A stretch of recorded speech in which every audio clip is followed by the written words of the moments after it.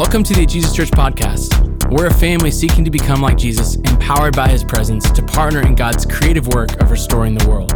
We pray this episode encourages and equips you along the journey.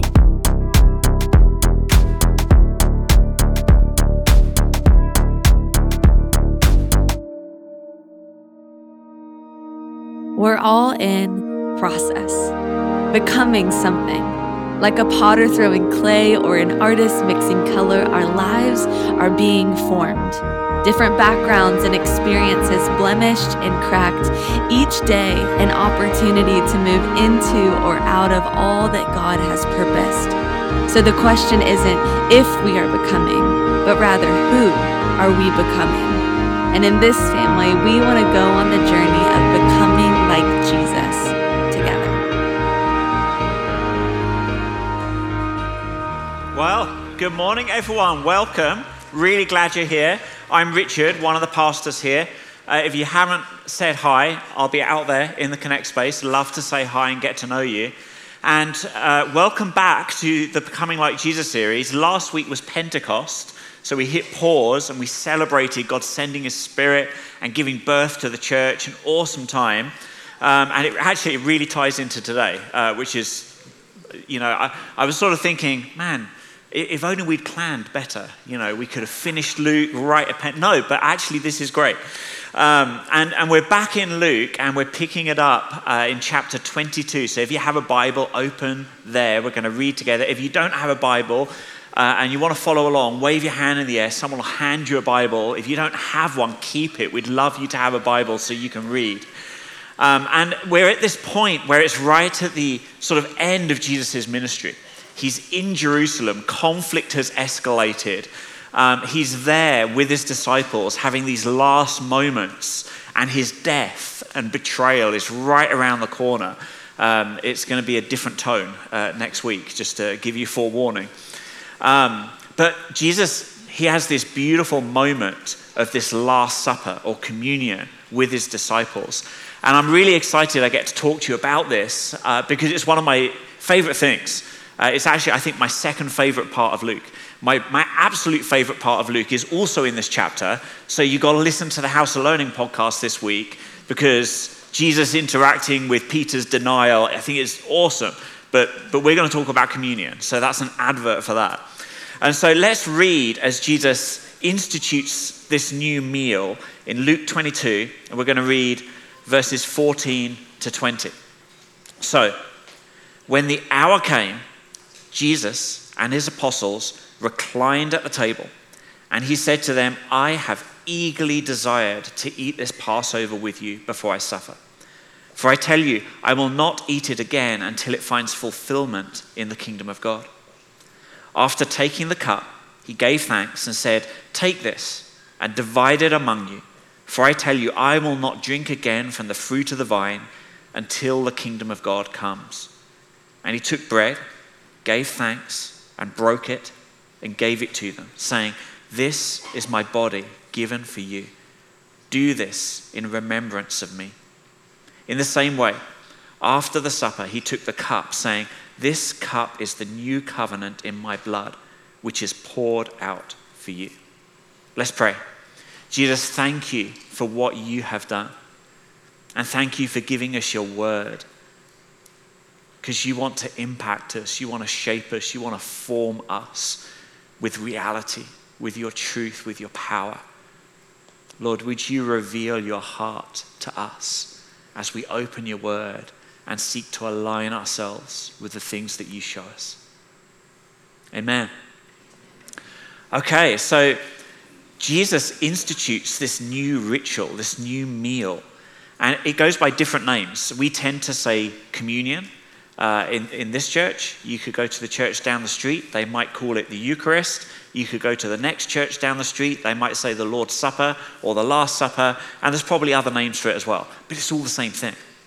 And it's happening as they are in Jerusalem at the time of Passover.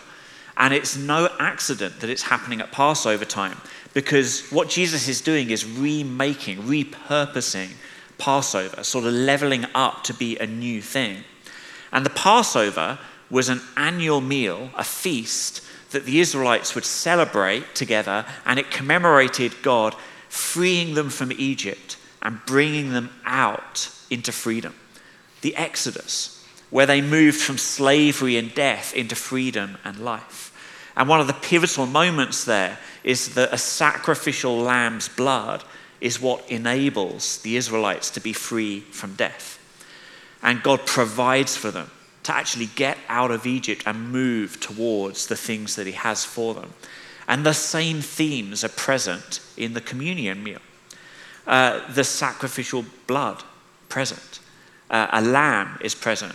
Remember when John the Baptist saw Jesus rocking up to get baptized, and he said, "Look, the Lamb of God who takes away the sins of the world." So Jesus is the lamb at the meal. Bread is in the meal.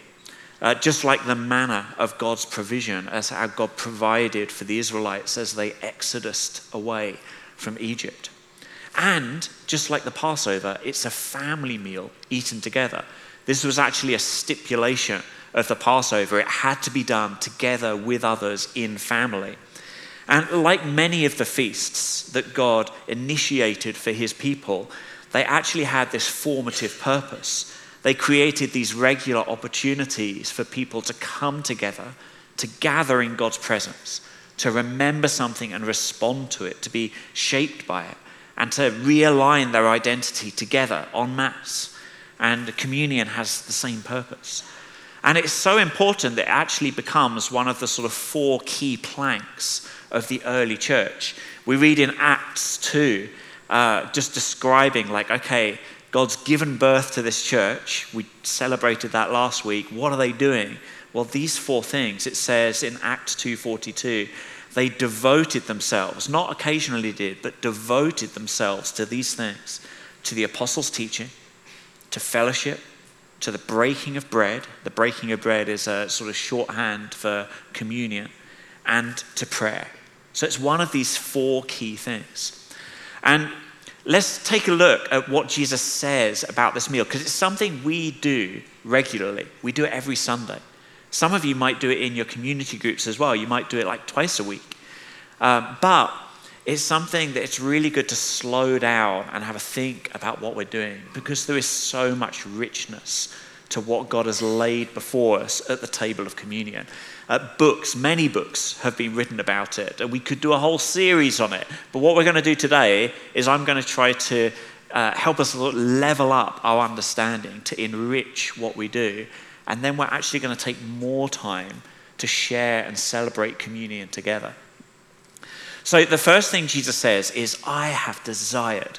The Greek actually says, I've desired with desire. It's a way of just really emphasizing that Jesus has looked forward to this meal. And Jesus does look forward to this meal. He looks forward to sharing this meal with us. And not only that, Jesus says, I'm not going to celebrate Passover again until what this meal initiates is fulfilled. So this meal is a pledge by Jesus to have another meal. And every time we take it, we step into that pledge and we remind ourselves, we situate ourselves one step further along on the journey towards that fulfillment meal. And Jesus talked about that in Luke 13, this great banquet when the kingdom is fully come, when Jesus returns, when God's work of restoration and renewal gets completed, there's a celebration meal. And so Jesus is in effect saying, hey, I'm starting something and I'm going to finish it. And so every time we take communion, we sort of need to remember Jesus saying, you're in the waiting, but I'm going to have that great banquet with you. I'm waiting, I'm desiring to have that great banquet with you. And so it's a simple meal, not complicated at all. It's got two mouthfuls, okay? 2 elements. So the first one is the bread. So let's just read what Jesus says.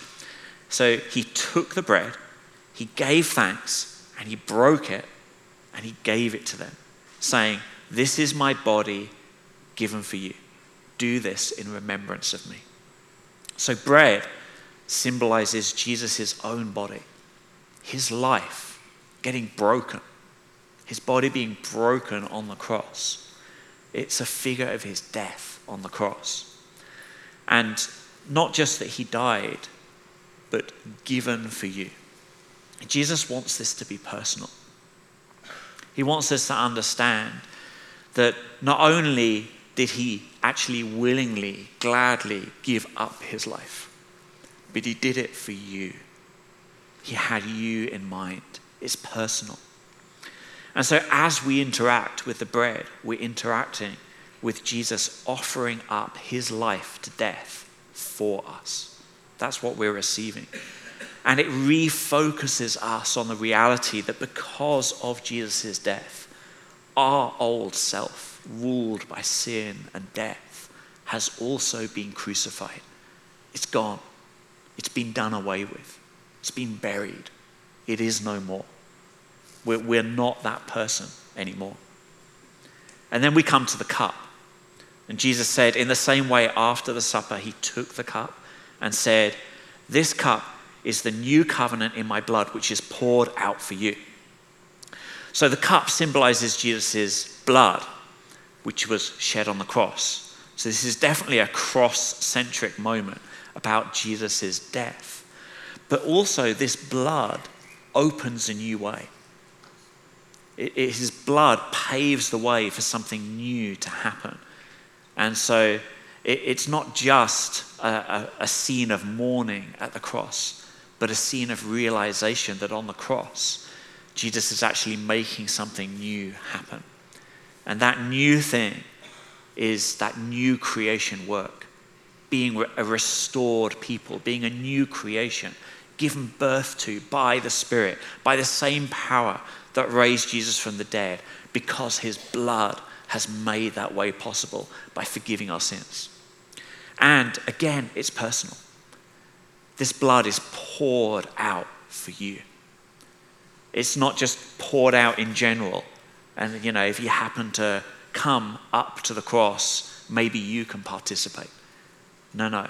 Jesus is on the cross, shedding his blood for you. It's personal. And it's blood of a covenant, blood of a new covenant. So covenant's this fancy word we don't really use in our culture very much, but it would be a familiar word in the ancient Near East. And covenants were where God would speak his design into a relationship. He would speak his reality into a relationship. It would give it structure and depth. The covenants usually contained promises that gave people security about what God said he was going to go do, and obligations. And the obligations were God's directions about how to step into the blessing that came with what God said he was going to do. The obligations were not what you had to do to merit inclusion in the covenant. The obligations were how to walk out the reality of the covenant. And those covenants, they provide belonging, security, safety, identity. They sort of make me think of adoption papers. If you sort of had a young child that you kind of adopted, but not really, and they lived with you for years, and they became a part of your family. Like all the ingredients for belonging are there, but there's something different than when one day you come home and at the dinner table you slide a bit of crepe paper across the table and say, "Look what happened. Look, it's official. It's been rubber stamped. It's been made certain." Because when God speaks covenant reality into a relationship, he says, this is a thing. Like, I'm doing this. And so it raises the bar of hope and expectation. And it's a new covenant, okay? And these disciples listening to Jesus, their minds would have gone to Jeremiah 31. This is where this new covenant language comes from. And Jeremiah is this book where you've probably heard of Jeremiah be called the weeping prophet, because it's right before the Israelites are about to be sent into exile because they've actually broken the covenant that God gave to Moses and the Israelites. But in the midst of that, God shares hope with Jeremiah that actually he is going to exodus them from exile back into blessing. And because of God's care and provision, redemption is going to happen again. That sorrow will be turned to joy, that mourning will be turned to gladness. But how? Like, how's God going to do it? Well, Jeremiah lays this out in verse 31 and 33. So God says, "The days are coming, declares the Lord, when I will make a new covenant with the people of Israel and with the people of Judah. It will not be like the covenant I made with their ancestors when I took them by the hand to lead them out of Egypt, because they broke my covenant, though I was a husband to them, declares the Lord. This is the covenant I will make with the people of Israel after that time, declares the Lord. I will put my law in their minds and write it on their hearts. I will be their God, and they will be my people. This is the new covenant.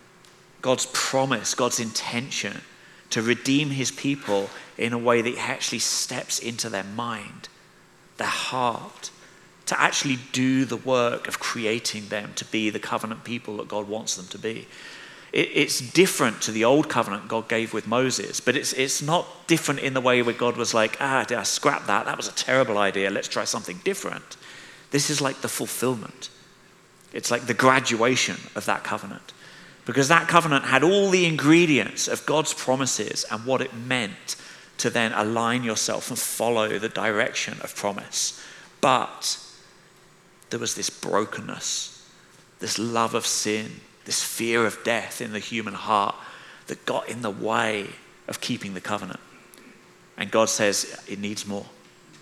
And that's what God does in Jesus and by sending the Spirit. This is the connection to Pentecost. Okay, one of the things that Jesus says the Spirit does, he says the Spirit will guide you into all truth. And sometimes our mind there goes to like, okay, so I want to know what's true and what's false. The Spirit will show me what the true things are. Yep, that's definitely a thing the Spirit does. But actually, it's more than that.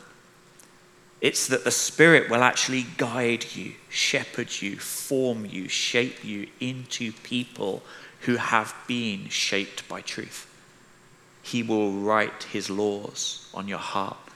He will be in your mind and heart, making you the new covenant people. So there's a beautiful connection to what we actually celebrated last week with Pentecost. Okay, so how do we do communion?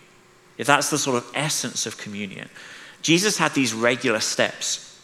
And these steps were so recognizable that even after his resurrection, when Jesus broke bread with some disciples who didn't quite know what was going on, they had this moment of like, you're Jesus. So there's something, sort of a pattern that Jesus was building here. He did it when he fed the 5,000. He did it several times with the disciples all the way through. And there's these 4 key steps. He took the bread and the cup. At the Passover meal, the head of the household, the father, would be the one sort of superintending the meal, distributing the elements of the Passover meal. Jesus situates himself as the one providing and giving this meal. Jesus is the source of this meal. He actually wants to interact with us as the provider, that we actually receive it from his hand. And then he gives thanks. This is actually where we get that term Eucharist. It's just a transliteration of the Greek Eucharistia, which is the word for giving thanks that we have here. It's about blessing. This meal is a meal where we're supposed to be confronted by the reality of blessing and participate in blessing. So Jesus is the source, providing, giving to us so we can participate in blessing. And then he divides. And this is actually unusual because in the Passover, normally people had their own stuff, just like the way we eat. Like Joey doesn't share fries. We don't just eat off each other's plates. So Jesus does something a little bit unusual here. And one gets distributed to many. And this is actually profoundly important. Paul brings this up in 1 Corinthians. The Corinthian church had a real problem with disunity. And Paul used communion to help them understand the unity they actually had. He said this, because there is one loaf, we who are many are one body, for we all share in one loaf. So the oneness getting distributed among many actually reveals to us, shows us that we are one in Jesus. So there's this vertical aspect to communion, like us and God interacting. But there's also this horizontal aspect that we do it as a family. We do it as the people of God together. We celebrate our familyness when we celebrate communion. We celebrate a shared identity. And we do so by coming to the foot of the cross. Like, what a beautiful and profound way for God to actually level the playing field, get us all on the same place, so that the work of loving one another and being united can move forward. Like, such a powerful thing. And then the last action is to take. We receive. We receive from Jesus what he offers us. Communion involves an action of receiving, an act of receiving. John 6, where Jesus is talking about his body and his blood, and he's sort of pointing forward to this communion meal, he reveals some ingredients of how to take that are really useful, connecting to the body and the blood. In John 6:35, Jesus declares, "I am the bread of life." Okay, catch this. "Whoever comes to me will never be hungry. Whoever believes in me will never be thirsty." There's some sort of connection between coming to Jesus around the bread and believing in him around the blood. We come to Jesus, like his body, the reality of his body broken for us. We draw near, we come to the foot of the cross. We draw near to that Jesus. And he's pouring out this blood of a new covenant, of new promise, of new identity, of new hope. And we believe. We entrust ourselves to the things Jesus says he's going to do, to what he says he's about. We drink in our new identity. So I want to talk a bit more about the practicalities at this point, because they were Jesus' practicalities. What about ours? Okay, with all this talk of a richly interactive experience of a meal, what's the deal with the little, actually, could you pass me one? Like the little teeny tiny cups that we have. Like, what's the deal with this? All right? This does not make me feel rich and highly interactive. You know? I was tempted this morning to bake a huge loaf of bread and have like a giant cup, okay? But can you imagine? It would have taken 45 minutes just to distribute the bread. I mean, it would have been awesome, but completely impractical, okay? We would have done nothing else today. Does it matter? Okay? Because I know we're an aesthetically sensitive generation. The fact that this isn't a loaf of bread, it does matter to us. But does it really matter? Does it matter to Jesus? Well, the bread and the cup are signs. They're signs. They're covenant signs. They get to do their job when they can function as symbols. Now, I love when we get to take more time. Okay, I think we've done it sometimes at a Seek night. We've done it in community. We've done it with the young adults community before. It's an awesome thing to do. But this being different, this being like a smaller, petite version of a meal, it doesn't prevent me interacting with the symbols. These things, like them being symbols I interact with, is about how I take them. It's nothing to do with the essence of what they are. It could be a crumb. It doesn't matter. It could be the worst tasting juice in the world. It doesn't matter. It's about what they symbolize to me and how I interact with that. Because the richness comes from the reality they point to. It's not actually about bread and about a cup. It's about interacting with Jesus, facilitated by symbols. It could be a can of soda and a tube of Pringles, okay?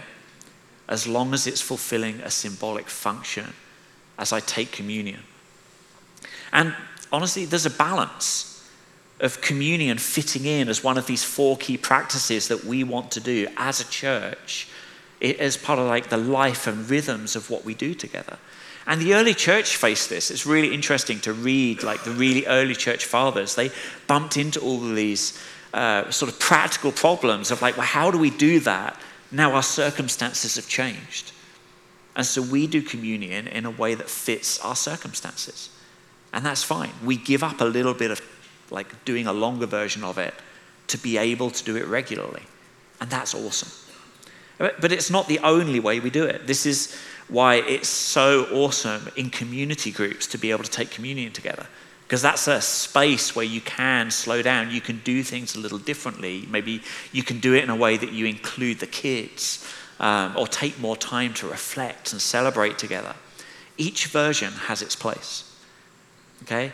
Each has its impact.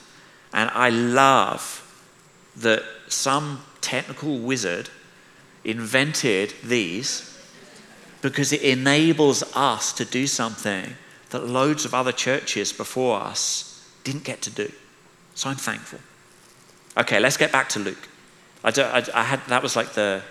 We had to talk about this before we took this. So I want to get back to a couple of important ideas we haven't talked about. Each time Jesus talked there about the elements, about the bread and the cup, he said, do this in remembrance of me. Really important words. What did he mean?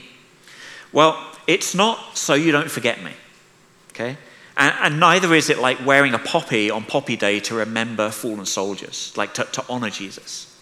The disciples' understanding of remember would have been shaped by the first century practices of the Passover. And thankfully, the rabbis wrote it down for us. So we get insight into what Jesus was actually alluding to with these words. Check this out from the Mishnah. This is what Peter and John and all the disciples would have had ingrained in them growing up around the Passover. It says this, in every generation, a man must so regard himself as if he came forth himself out of Egypt. At the Passover, they're sort of acting out this tangible, symbolic meal that represents the Exodus happening. But they're not just remembering like, oh yeah, that thing happened way back there. They're actually carrying themselves back to those events and allowing those events to affect them as if they were the ones caught in Egypt, as if they were the ones who've experienced being brought from slavery to freedom, from death to life. Communion is an act of holy storytelling, where we situate ourselves back at the foot of the cross, where we can observe Jesus pouring out his life for us, to interact with it in a fresh way, to be shaped by it in a new way. Jesus is inviting us to sort of draw close, to close the gap between us and him so he can interact with us more richly. So how do we step into that? How do we do that well? Well, Paul, talking to the Corinthians, loads of insight about communion because the Corinthians were blowing it. So Paul had to say a lot of things to be like, this is how you do it right. This is how you do it right. So thank you for the Corinthians. That gives us the insight on how to do it right. And Paul brought up this idea of examining ourselves and discerning the body and blood. It was a bloody body, but I meant the body and blood of Jesus, locking on to the reality. He said this in 1 Corinthians 11. Everyone ought to examine themselves before they eat of the bread and drink from the cup. So what sort of examine? Now there's a really good version of this, but unfortunately in loads of traditions in the church, this has turned into confess your sins, get yourself right, so that you can then come to communion clean, like some sort of religious pre-wash, okay? No. That the whole point of journeying to the cross is that it's the one place you can bring your sin to get it dealt with. It's the one safe place to come and confess. It invites confession, being at the cross. But confession isn't a precondition of coming. It's actually being in the presence of Jesus on the cross that we realize the nature of confession and are able to do it well. The examining ourselves that we need to do is to bring the real us, to situate our whole selves at the cross, not just to bring a part of us. You've got to bring your true self to communion. See, the Corinthians, they were kind of going through the motions, but not being formed by communion. They had this divided life. Like there was a whole bunch of junk, and they sort of felt like they could ignore that and still do communion in a way that it was still communion. And Paul called them on it. It's like, no, you can't bring the Sunday version of yourself and leave the rest behind and think you're still doing communion. That's tragic. Like the rest of your life is stuck outside and actually needs Jesus' touch, and it's creating a stink. And it's causing some of you to get sick. And the irony is that confession is a great tool for enabling us to bring our whole self to Jesus. That's one of the powerful things. We sort of think of confession as like, if I get on my knees and say sorry in a heartfelt enough way, if I express that I'm sorry enough, maybe I'll somehow earn that sense of God forgiving me. But that's not what the power of confession is. That's just broken human relationships. That's what we do with each other because we don't really understand how fully to love each other. But God fully loves us. Actual confession in the presence of God is where we get to come in safety and actually just offer our whole self to Jesus, knowing that he loves us and he will deal with all the junk that we open out in our hands towards him, and gently, perfectly, powerfully. Confession is not a precondition, but it's something we do to make ourselves vulnerable, to expose ourselves. In the sort of garden sense of Genesis 3, to get out from hiding behind the bush and spend time with our Father who loves us. And I want to finish by picking up this theme of Jesus wanting to actually get the real us and interact with us. That communion is a moment of interaction.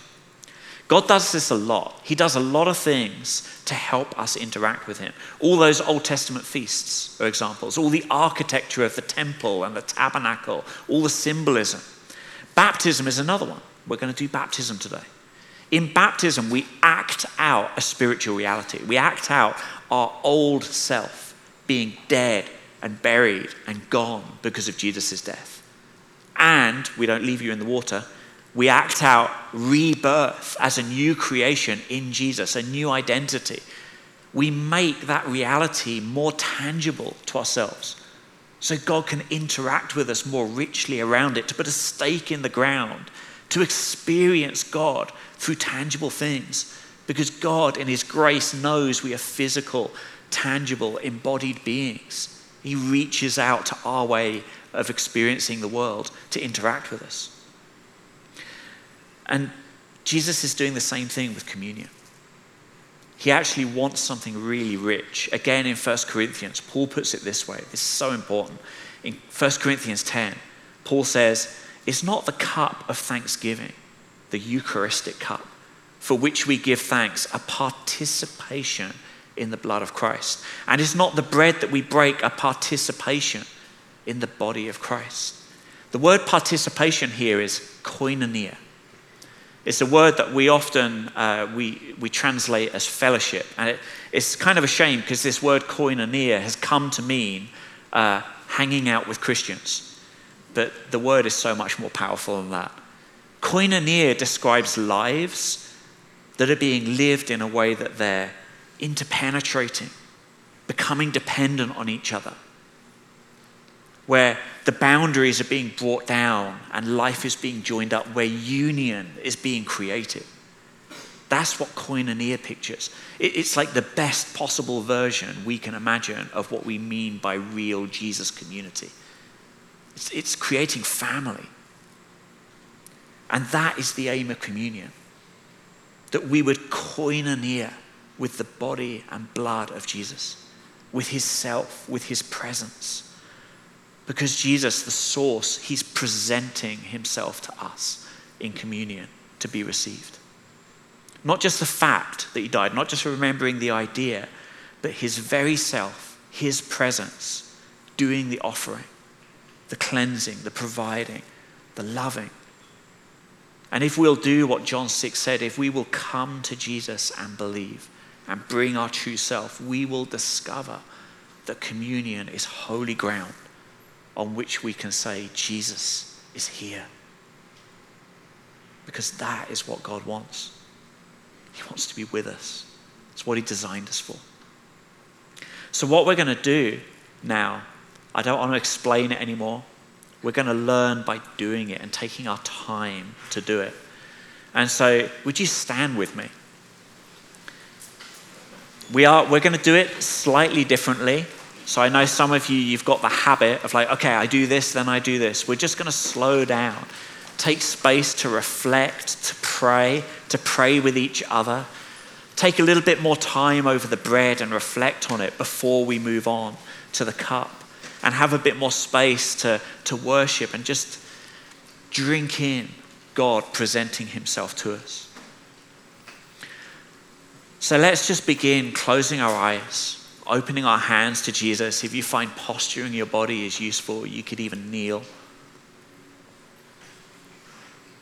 And we just pause, Jesus, to acknowledge you. We invite you, Holy Spirit, to reveal Jesus to us, to reveal the Father's heart to us. We invite your power to lead us into your truth.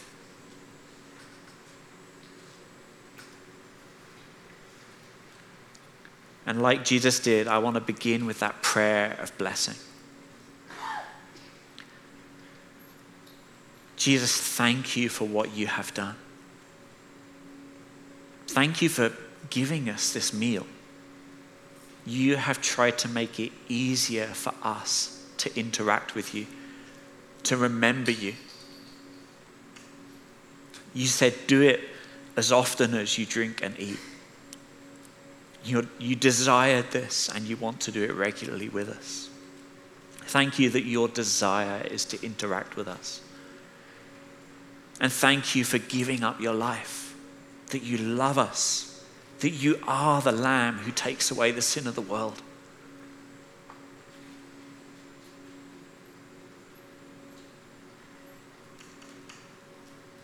Okay, I want to take, this might be for some of you an awkward couple of minutes.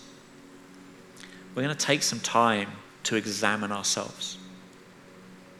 So I just want to pray over us. Jesus, you know us better than we know ourselves.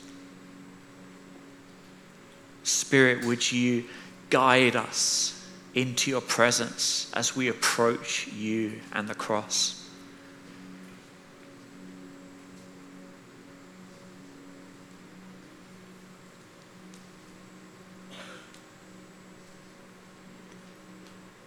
Jesus, is there some part of us where we've kind of got our body turned? Like, I'll bring myself, but I kind of want to keep this part behind. That you actually want to put your finger on and say, it's okay. You can just be you and come as you, because I actually want you to bring your whole self into my presence. Lord, would you reveal anything we're sort of hiding, anything we're ashamed of, anything you actually want to breathe the safety of vulnerability over, that we might step fully into your presence.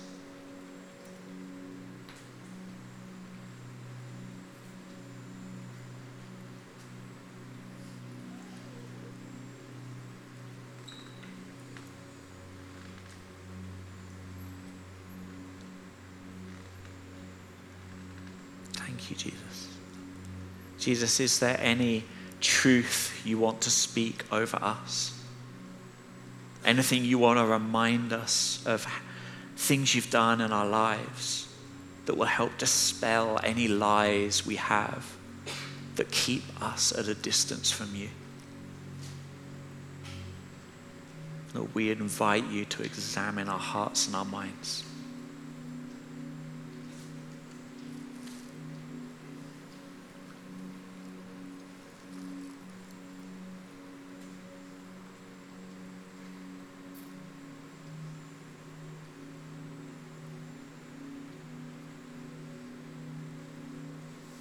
So we're going to remember Jesus' body. So if you want to pick up the cup, you're going to be holding this bread for a little while, but that's okay. can take out the bread. What we're going to do is I'm going to pray a blessing over the bread. I'm going to give us a little space to just reflect and drink in the things Jesus wants to show us. And then we're going to turn with the people around us and have a little bit of space to reflect and pray together before we take it. So Jesus, I thank you for your body. Thank you that you love us so much that you would die for us. And not just any death, but a tragic death of betrayal and pain and shame. Because those are the things that you are crucifying so that they don't have to be ours anymore. All those things that harm us, you are killing. You are saying, no, that is not for you.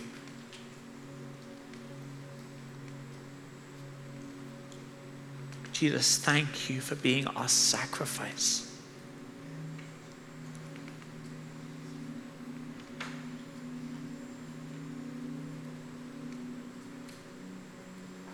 Lord, reveal yourself to us in your death.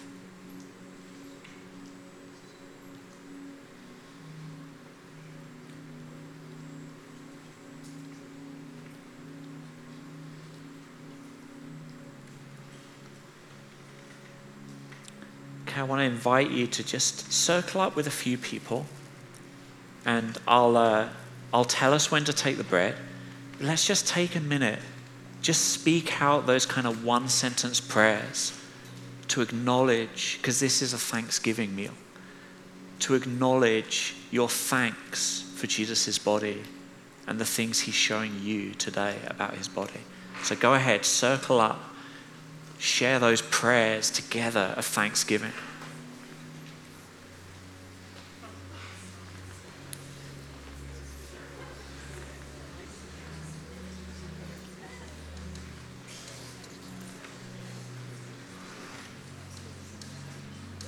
This is where we should have had the band.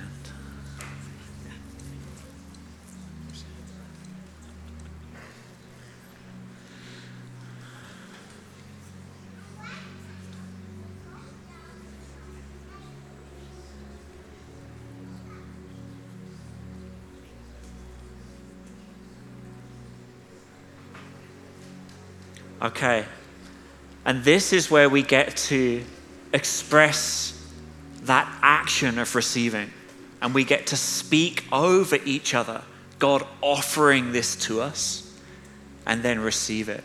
And so let's say these words over each other together like we do every Sunday. It's part of our regular practice.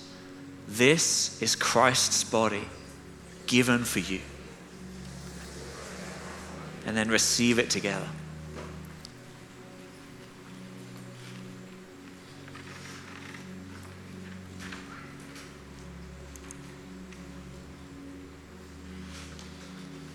Thank you, Jesus. And we're going to move on to the cup. So I'm going to do the same thing. I'm going to pray a prayer of thanksgiving and blessing over the cup. Jesus, thank you for your blood shed. You gave up life so that we would not have death as our destiny. And not only does your blood poured out to us, given to us, offered to us, help us understand we don't need to fear death anymore, but you have blessed us with new life, with your life. You sent your Spirit to create your new life in us. Like Paul said in Galatians, Christ is being formed in us. And it's because of your blood. Because of the cross, you dealt with everything that was in the way so that you could new covenant us, so that you could new creation our mind, new creation our heart. Thank you for this cup. Thank you for offering us so much. Everything, every good thing, every blessing, every fruit of the Spirit. Lord, it's all provided by you. We thank you, Jesus. Just show us more of what your blood means to us today.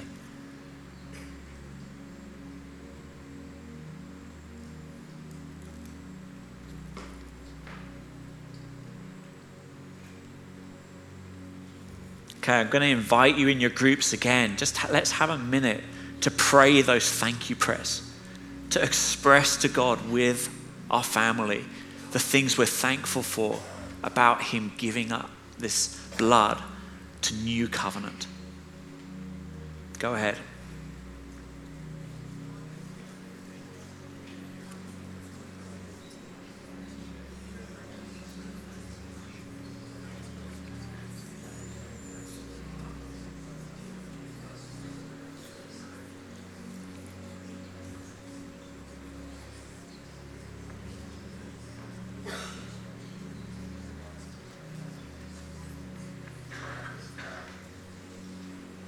And again, we're going to use those words we say every Sunday to act with each other.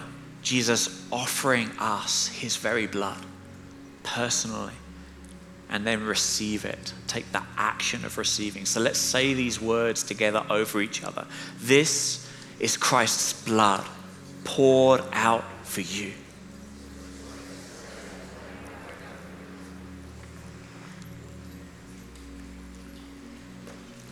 So Jesus, thank you. Thank you for your presence. Thank you for your cross. Thank you for all that you have done. Thank you for giving us this space to celebrate you and your desire to celebrate with us.